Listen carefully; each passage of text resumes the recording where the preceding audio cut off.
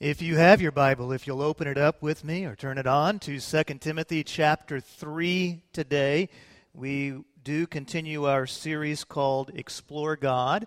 And in this series, what we've been doing is we've been looking at questions that people often have about the Christian faith. Now, we're not the only church doing this series. We're actually participating with over 100 churches in the Dallas-Fort Worth Metroplex asking these questions and looking for biblical answers to the questions. And so today we're going to wrestle with this question of, is the Bible reliable? Now, as you would expect whenever you go to church, we're going to try to answer the questions from a biblical perspective. And so we will be looking at a passage of Scripture here in a little bit that deals with the fact that Scripture itself says this is what it's profitable for.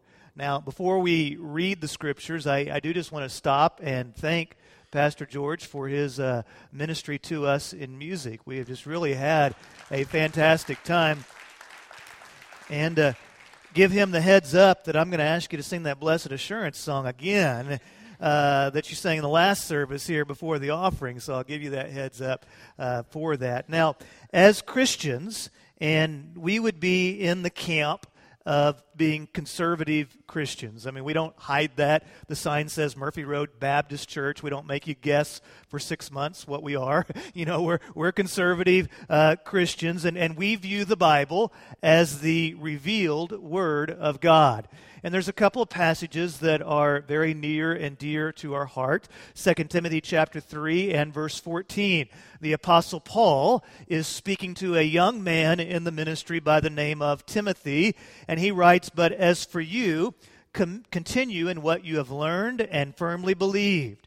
You know those who taught you, and you know that from childhood you have known the sacred Scriptures, which are able to give you wisdom for salvation through faith in Christ Jesus." So Paul tells Timothy, you know how your grandmother set you down and taught you the Bible. You know how your mother taught you and modeled for you the Bible. And he tells Timothy, continue on in the sacred Scriptures. Do not forsake them, because they are able to give you wisdom unto salvation in Christ Jesus. And then he writes, all Scripture is inspired by God and is profitable. It's profitable for teaching, for rebuking, for correcting, for training in righteousness, so that the man of God may be complete, equipped for every good work. Over in 1 Peter chapter 1 and verse 22, the Bible says, by obedience to the truth, having purified yourselves for sincere love of the brothers, love one another earnestly from a pure heart, since you have been born again, not of perishable seed, but of imperishable, through the living and enduring Word of God. For all flesh is like grass, and all its glory like a flower of the grass. The grass withers, and the flower falls, but the word of the Lord endures forever. And this is the word that was preached as the gospel to you. Now, people have general agreement that the Bible has had a massive impact on society. It is by far the best-selling book of all time. Millions of people, yea, billions of people, over thousands of years have been impacted by the Holy Scriptures. It is not a new book. It is not one that has just come out and just hit the New York Times bestsellers list. No, the Bible has been around for millennium.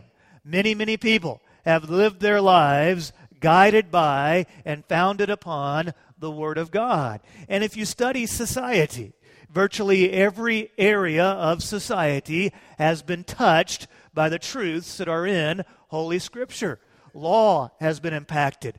Healthcare, our view towards others have been impacted by Scripture. Education, art, science, virtually every area of life has been impacted by the teachings that we find in the Bible. And there comes a point when you are a church that you have to make a decision.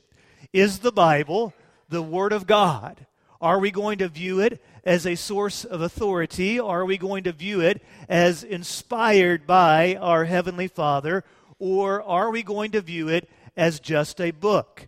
As a pastor like myself, there comes a time where you must decide, is my call to preach the Bible, or am I a motivational speaker who kind of just seasons my talk with Scripture? What is my call? There comes a time where every Christian must decide, do I live my life under the authority of God's Word, or do I pick and choose which passages I like? There is an old saying that goes, if you don't stand for something, you will fall for anything. And so I want you to know that as your pastor, as a husband, as a father, as a man, I stand on the belief that the Holy Bible was written by men divinely inspired and is God's revelation of Himself to man. It is a perfect treasure of divine instruction. It has God for its author, salvation for its end, and truth without any mixture of error for its matter. And therefore all Scripture is totally true and trustworthy. It reveals the principle by which God judges us and therefore is and will remain to the end of the world the true center of Christian union and the supreme standard by which all human conduct, creeds, and religious opinions should be tried. All Scripture is a testimony to Christ, who is Himself the focus of divine revelation. That's where your pastor, that's where I stand when it comes to the Holy Scriptures. Now, there's a conundrum that people often have with the Bible, and that is that it presents to us a universal message. And that message is that God loves you. In fact, we're all familiar with John 3:16. For God so what? Loved the world. And it was out of His love for you and out of His love for me, and not just you and me, but everyone, people that do not look like us, people that do not have the same values that we have, out of God's abundant, extravagant love, He sent His Son. And His Son lived a life that you and I could never live. His Son lived a life that was unstained by sin. His Son was willing to die for you and for me.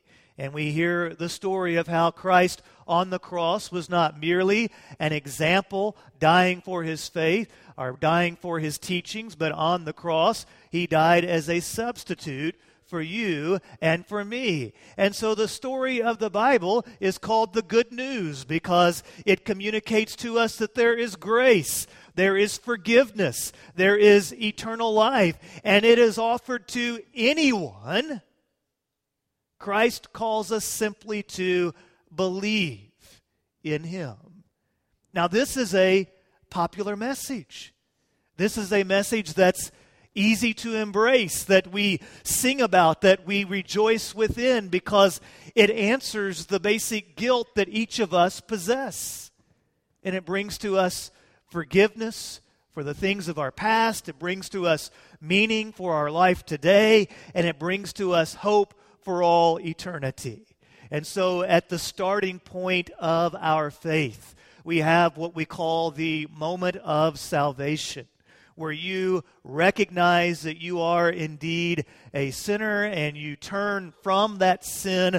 The theological word there is repentance, and you embrace Jesus Christ as your Lord and your Savior. And a wonderful story takes place because you are forgiven, you are justified, you are in Christ, and nothing can separate you from the love of Christ. Now, herein lies the conundrum, because at the moment of your salvation, you do not stop living. We are all still alive who have believed in the past. And so there's a reason why you are still here.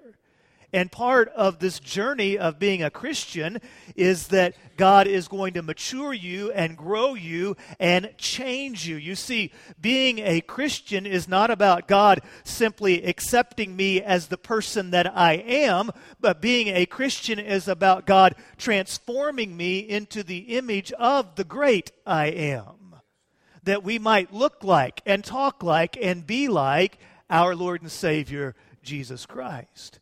So the Bible teaches me that there are some things that God has said, that this is right and this is wrong. And as you read the pages of Scripture, you begin to see that there is this tension between a godly view of the world and a worldly or secular view of the world.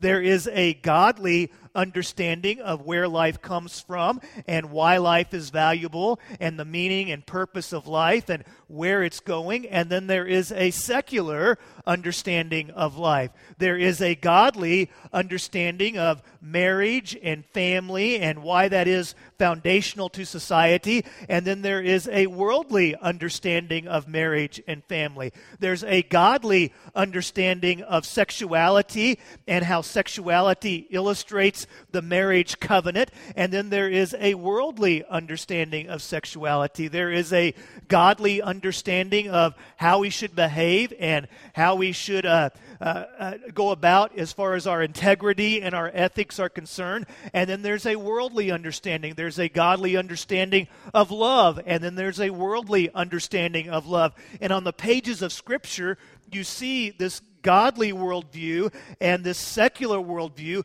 They are often colliding. They are at tension with one another. And here's where the Bible can become difficult to many. And that is that the Bible calls you, with the Holy Spirit's help, to alter your beliefs, your actions, your attitudes, your words, your lifestyle to the teachings of Scripture. And that is difficult for many because they would rather alter the Bible to themselves. Now, imagine if we took this same attitude into other areas of life. For some reason within the spiritual area of life, we don't think we need to really change anything to the authority of what God has revealed to us. But in other areas of life, we do this all the time. Imagine you decided you wanted to become physically fit. And so you start reading the authorities on what it takes to become physically fit. And they say you need to exercise 3-4 times a week. You've got to get the heart pumping. You need to eat better. You need to put down the hamburger and pick up the carrot. The authority tells you you need to go to sleep. You need to start going to bed at night and trying to get at least 8 hours of sleep. And if you're going to be physically fit, you need to exercise, you need to eat, you need to sleep well. And you say, nah, I like being a couch potato. And what I want to be is I want to be a physically fit couch potato. And you say to yourself, you know, this whole physical fitness stuff, if people really want to have people continue to participate in physical fitness, they really need to lower their standards. Because no one in the 21st century is going to be physically fit if they keep telling people that you're going to have to exercise, eat right, and go to bed at night. So what they need to do is they need to change the standards of what it means to be physically fit. And so what I'm going to do is I'm going to alter the standards of physical fitness so that it fits me. I'm going to redefine it. I'm going to take parts that I like and discard parts that I don't like, and then I'm going to sit on the couch, watch TV, enjoy a Slurpee, and pronounce myself physically fit. It's absurd. How about if you took that standard into education? You say, hey, I'm going to go back to college. I'm going to get my bachelor's degree, or I'm going to pursue my master's or doctorate degree. And so you begin reading, and the school says that to do this, you've got to go to school. You've got to attend class. You have to study. And they're going to give you tests. And you say to yourself, nah, that's way too hard. What the school needs to do is just accept me as I am. And as I am, I don't like going to class. I don't like studying. I don't like tests. But I want to have that degree. And so what I'm going to demand is that they alter their catalog and their standards so that it fits me. You say, well, that'd be absurd. They would laugh you out of the place. And yet, that's exactly what many people want Christians to do to the sacred writings of our faith. Our Holy Scriptures have been around for thousands of years. People have lived and died by the truths of Scripture. This is the foundation upon which we build our faith. What we know about Jesus, we know about him through the Scriptures. And we cannot alter the teachings or the truths of Scripture in order to meet individual preference, because the Scriptures will remain long after you and I have faded away. Well, the Bible teaches that there are 5 ways that it is absolutely reliable. And so look again with me to 2 Timothy chapter 3 and verse 16. The Bible says all Scripture is inspired by God, and it is profitable for teaching, for rebuking, for correcting, for training in righteousness, so that the man of God may be complete, equipped for every good work. Now I want you to notice, number 1, that the Bible reliably reveals God. The Scriptures say that it is inspired. If you break down that word, it literally means God breathed. And we believe that God inspired the Scriptures to such a degree that the words of Scripture are as He desires, that the words themselves are inspired by God. Do you have any friends that are close talkers? You know what I mean by a close talker? They get right up in your face whenever they talk, where it gets just a little bit uncomfortable, and you know what they ate for breakfast whenever they talk to you. Yeah, you can smell their breath. Well, the Bible teaches us that God breathed the words of Scripture, that they come from the lungs of God, that they reveal to us His inner essence, His inner thoughts, that on the pages of Scripture we know God and we know His purposes and His ways. Now, aren't you glad that God is not a detached deity? This is actually one of the beauties of the Christian faith. In Hinduism, God is kind of a universe itself. He's kind of a force that you fade back into.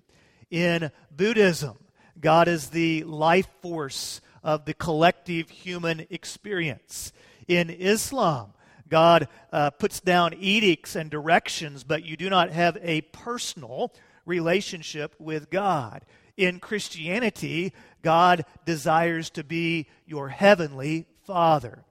And so the same Creator that created all things, that spoke the universe into existence, the same Creator that is the absolute reality of all that is, also says, I want you to know me. I want you to know my heart. I want you to know how I've designed you. I want you to know how to live your life with purpose. I want you to know how you can be reconciled to me, and that Heavenly Father intervened into our scene so that we might be redeemed, so that we don't have to just guess about what God is like, but we can read the very words of Scripture and know this is what God is like. This is what He wants from me. This is what He's called me to be. This is how I'm supposed to live my life, because God didn't create life and then say, hey, good luck with that. You're on your own. God created us, and then He revealed Himself to us. Now, secondly, I want you to discover that the Bible reliably deals with life's ultimate questions.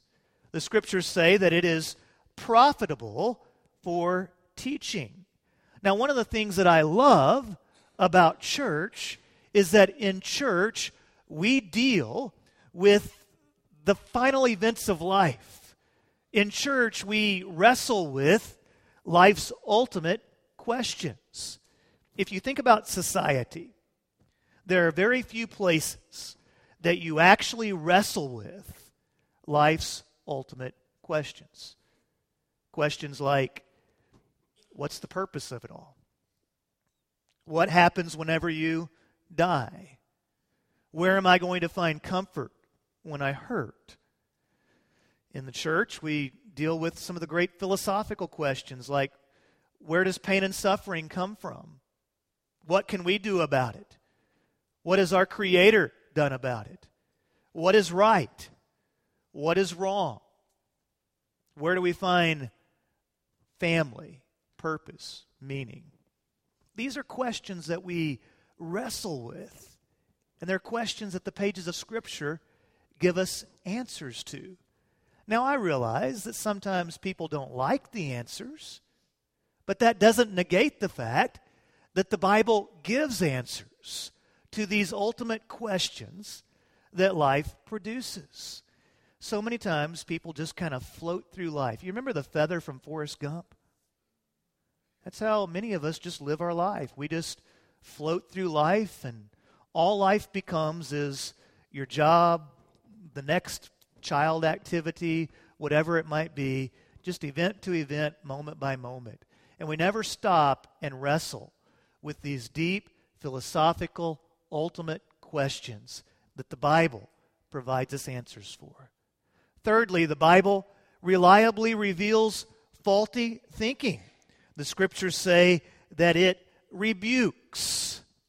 Now, I know this is hard for you to believe, but sometimes you need correcting. Go ahead and look at the person sitting next to you and say to them, sometimes, go ahead, sometimes you need correcting. Yeah. Now, don't get mad at your spouse for saying that, because he or she was just doing what the preacher asked them to do. Okay?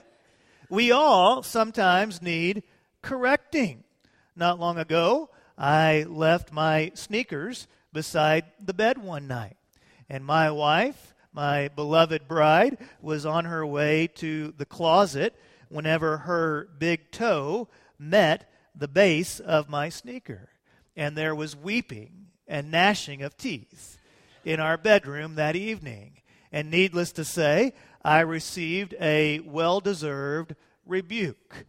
And sometimes the Scripture throws a yellow flag at us, and as you are reading Scripture, it says, hold on a second, you're not headed in the right direction there. You need a rebuke. You need to change directions. Sometimes it also reveals our faulty thinking. You may recall that Jesus said about the evil one that his native language is to lie. And what evil does is it tries to convince you that that which is right is wrong and that which is wrong is right. And it's really easy as you begin listening to sound bites that are out there in this communication age, and perhaps hanging with some of your coworkers or friends, to begin developing negative or unhealthy thinking patterns. And then you read Scripture, and Scripture says, no, that's not the way of the Lord.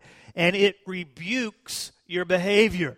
Now, one of the things that happens whenever you meet a rebuke is at that point you have to decide, am I going to fight the rebuker, or am I going to submit to the reality that the rebuker is right?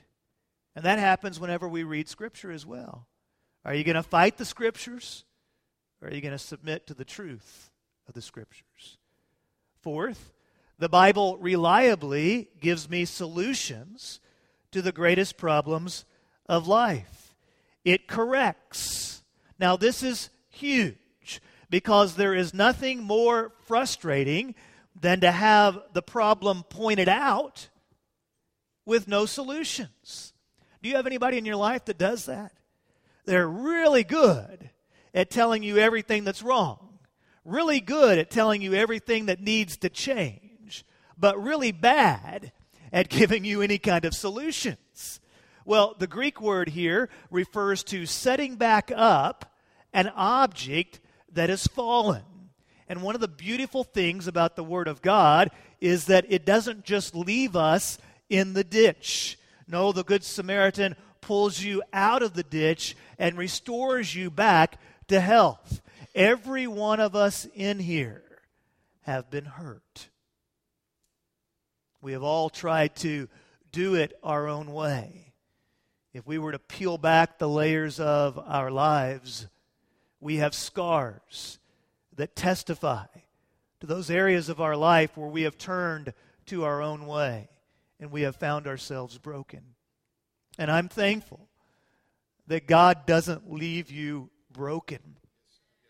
He doesn't just give you a stern lecture, but He gives you answers, and He extends to you His love. And you can never run so far from God that you can outrun His love, because His love even reaches to the pig pen of the prodigal son and brings the prodigal son back home.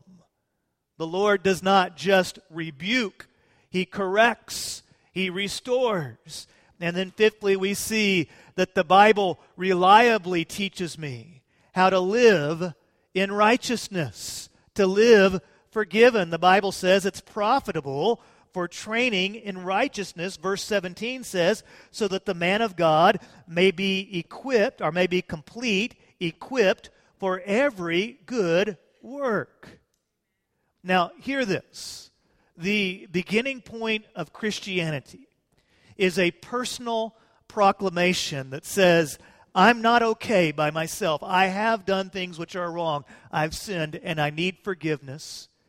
And I am believing that God has done for me what I could not do for myself. I'm believing that Jesus is my Savior and Lord. I'm not just believing facts about Jesus, but I'm believing in Jesus as my Savior and Lord. And you bow the knee, embracing Jesus as Savior and Lord. And you are confessing that you have a need for God to change your heart, to transform your soul. Now, God realizes that you're not going to be perfect right away. In fact, you won't be perfect till you go to heaven. But you're embracing that reality that I've done wrong. I need God's grace. I need His forgiveness. And I need God to change me. Now, the growing point in Christianity happens when the Holy Spirit invades your life. And the Holy Spirit empowers you towards training in righteousness. And you begin growing in the Scriptures. And you begin understanding who God is and His love for you and His purposes and His ways. And you begin becoming connected to your church family and joining life with other people who are seeking after God. And before you know it, the Holy Spirit of God and the Holy Scriptures of God begin transforming you from the inside out, and you become a new creation, and you start seeing the world not through your own selfish lens, but you begin seeing the world through God's lens. You are a new creation in Him. God didn't save you just for you to stay the same. He saved you so that you might be salt and light within this world, so that you might reflect the image of Christ to others. And so my prayer for you today is knowing that you are forgiven by grace in Christ, that you will submit yourself to the power of the Holy Spirit and to the clear teachings of Scripture, so that you might be like the Savior that you have embraced through faith. I want to see you grow. I want to see you mature. I don't want to just see you stay the same. I want to see God use your life in ways that you could never imagine for His glory. And I want to see you get past some of those things that hold you back and anchor you to your past. Because God doesn't want you to live in the past. God wants you to live in the glorious present of His grace with the hope of eternity. A few years ago, there was a young preacher. And the young preacher was struggling early in his ministry with could he trust the Bible. He had a friend. His friend's name was Chuck. And Chuck told him that believing in the Bible was 50 years out of date. And for some time, the young preacher was really struggling with this. Am I going to be a preacher of the Bible, or am I just going to give talks and sprinkle it with Scripture here and there? This troubled him so much that on an August night, the young preacher went for a walk in the woods because he needed to settle this with God. And there were some things about the Bible that he didn't have all the answers for. And as he was walking, he was overcome by the Spirit of God, and he knelt beside a tree stump. And there in the woods, he began to pray. The preacher writes that he prayed, "Oh God, there are many things in this book that I do not understand. There are many problems with it for which I do not have a solution. I can't answer some of the questions that Chuck and others are raising." But then he made this statement of faith. He said, "Father, I'm going to accept this as your word by faith. I'm going to allow faith to go beyond my intellectual questions and doubts, and I will believe this to be your inspired word." The preacher writes that whenever he got up from his knees at Forest Home that August night, my eyes stung with tears, and I sensed the presence and the power of God as I had not sensed it in months. The young man's name was Billy Graham. And whenever he got up off of his knees in the woods that evening, he went out to preach and begin what became known as the Los Angeles Crusade. And from there, he began preaching all over the world so that billions of people literally have heard the gospel message from Billy Graham. In 1952, at the Cotton Bowl in Dallas, Texas, a 13-year-old boy that came from an alcoholic, broken family. His father at one point had two families going at the same time, and as a young boy, that 13-year-old boy watched his mother thrown through windows and often prayed that the Lord would give him strength enough to beat up his dad one day. That 13-year-old boy in 1952 went to the Cotton Bowl and heard that preacher Billy Graham preach, and that night the Lord touched his heart, and he bowed the knee and he received Christ as his Lord and Savior. And that little boy eventually grew up and met a young lady who grew up in a home where her mother died at the age of 2. At the age of 3, she was abandoned by her first stepmother. At the age of 4 and 5, she was abused by a stepmother. From grade school through grade school years, she was shipped around to home after home, whatever relative would take her in. But then when she was a young teenager, she came to know Christ as her Lord and Savior. And that little boy that was saved at the Cotton Bowl in Dallas, Texas, at a Billy Graham crusade, met that young lady that no one ever loved. And together they built a home, and they had 3 children, and I call them Mom and Dad. Because they built their marriage and they built their family, although they had no models for how to do it, they did so based on the Word of God. And I want to let you know this morning that if you will live your life based on the teachings of Scripture, if you will live your life following the Holy Spirit in your life and surrender your will to God's will, God can do things through your life. He can use your life for His glory, no matter what your story.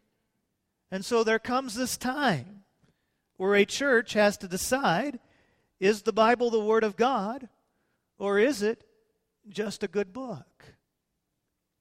Now, I don't know about you, but I've made that decision. The Bible's the Word of God. And as long as I'm the pastor of this church, I will preach the Bible as the Word of God. And so if this church doesn't want the Bible to be the Word of God, you need to find a new pastor. Because I'm going to preach it as such. A pastor must decide, is my call to preach the Bible, or am I a motivational speaker who gives little talks each week and kind of seasons it with passages of Scripture. What is my call? And a Christian must decide, do I live my life under the authority of God's Word, or do I pick and choose the passages that I like and discard the passages that I don't like? Would you be so kind as to stand with me, please, as we come to a time of commitment? This morning, if you need to receive Christ as your Lord and Savior, I'm here at the front. Pastor George is here at the front. Brother Kerry's here at the front. And if we can pray with you, help you with any decision that you might have, it is our joy to do so. You may feel led during this time to pray, to sing, to pray with somebody. I ask you to follow the Holy Spirit's leadership. Heavenly Father, we thank you for this time that we have gathered as a church. We pray that it brings glory to your name. And Father, we thank you for the truth that we have in your word. And we thank you, Father, that you have revealed yourself to us so that we might know you. And we pray that we might live our lives hungering and thirsting after righteousness, with a hunger and thirst for the truth of your word. It's in Jesus' name that we pray, in Jesus' name that we worship. Amen.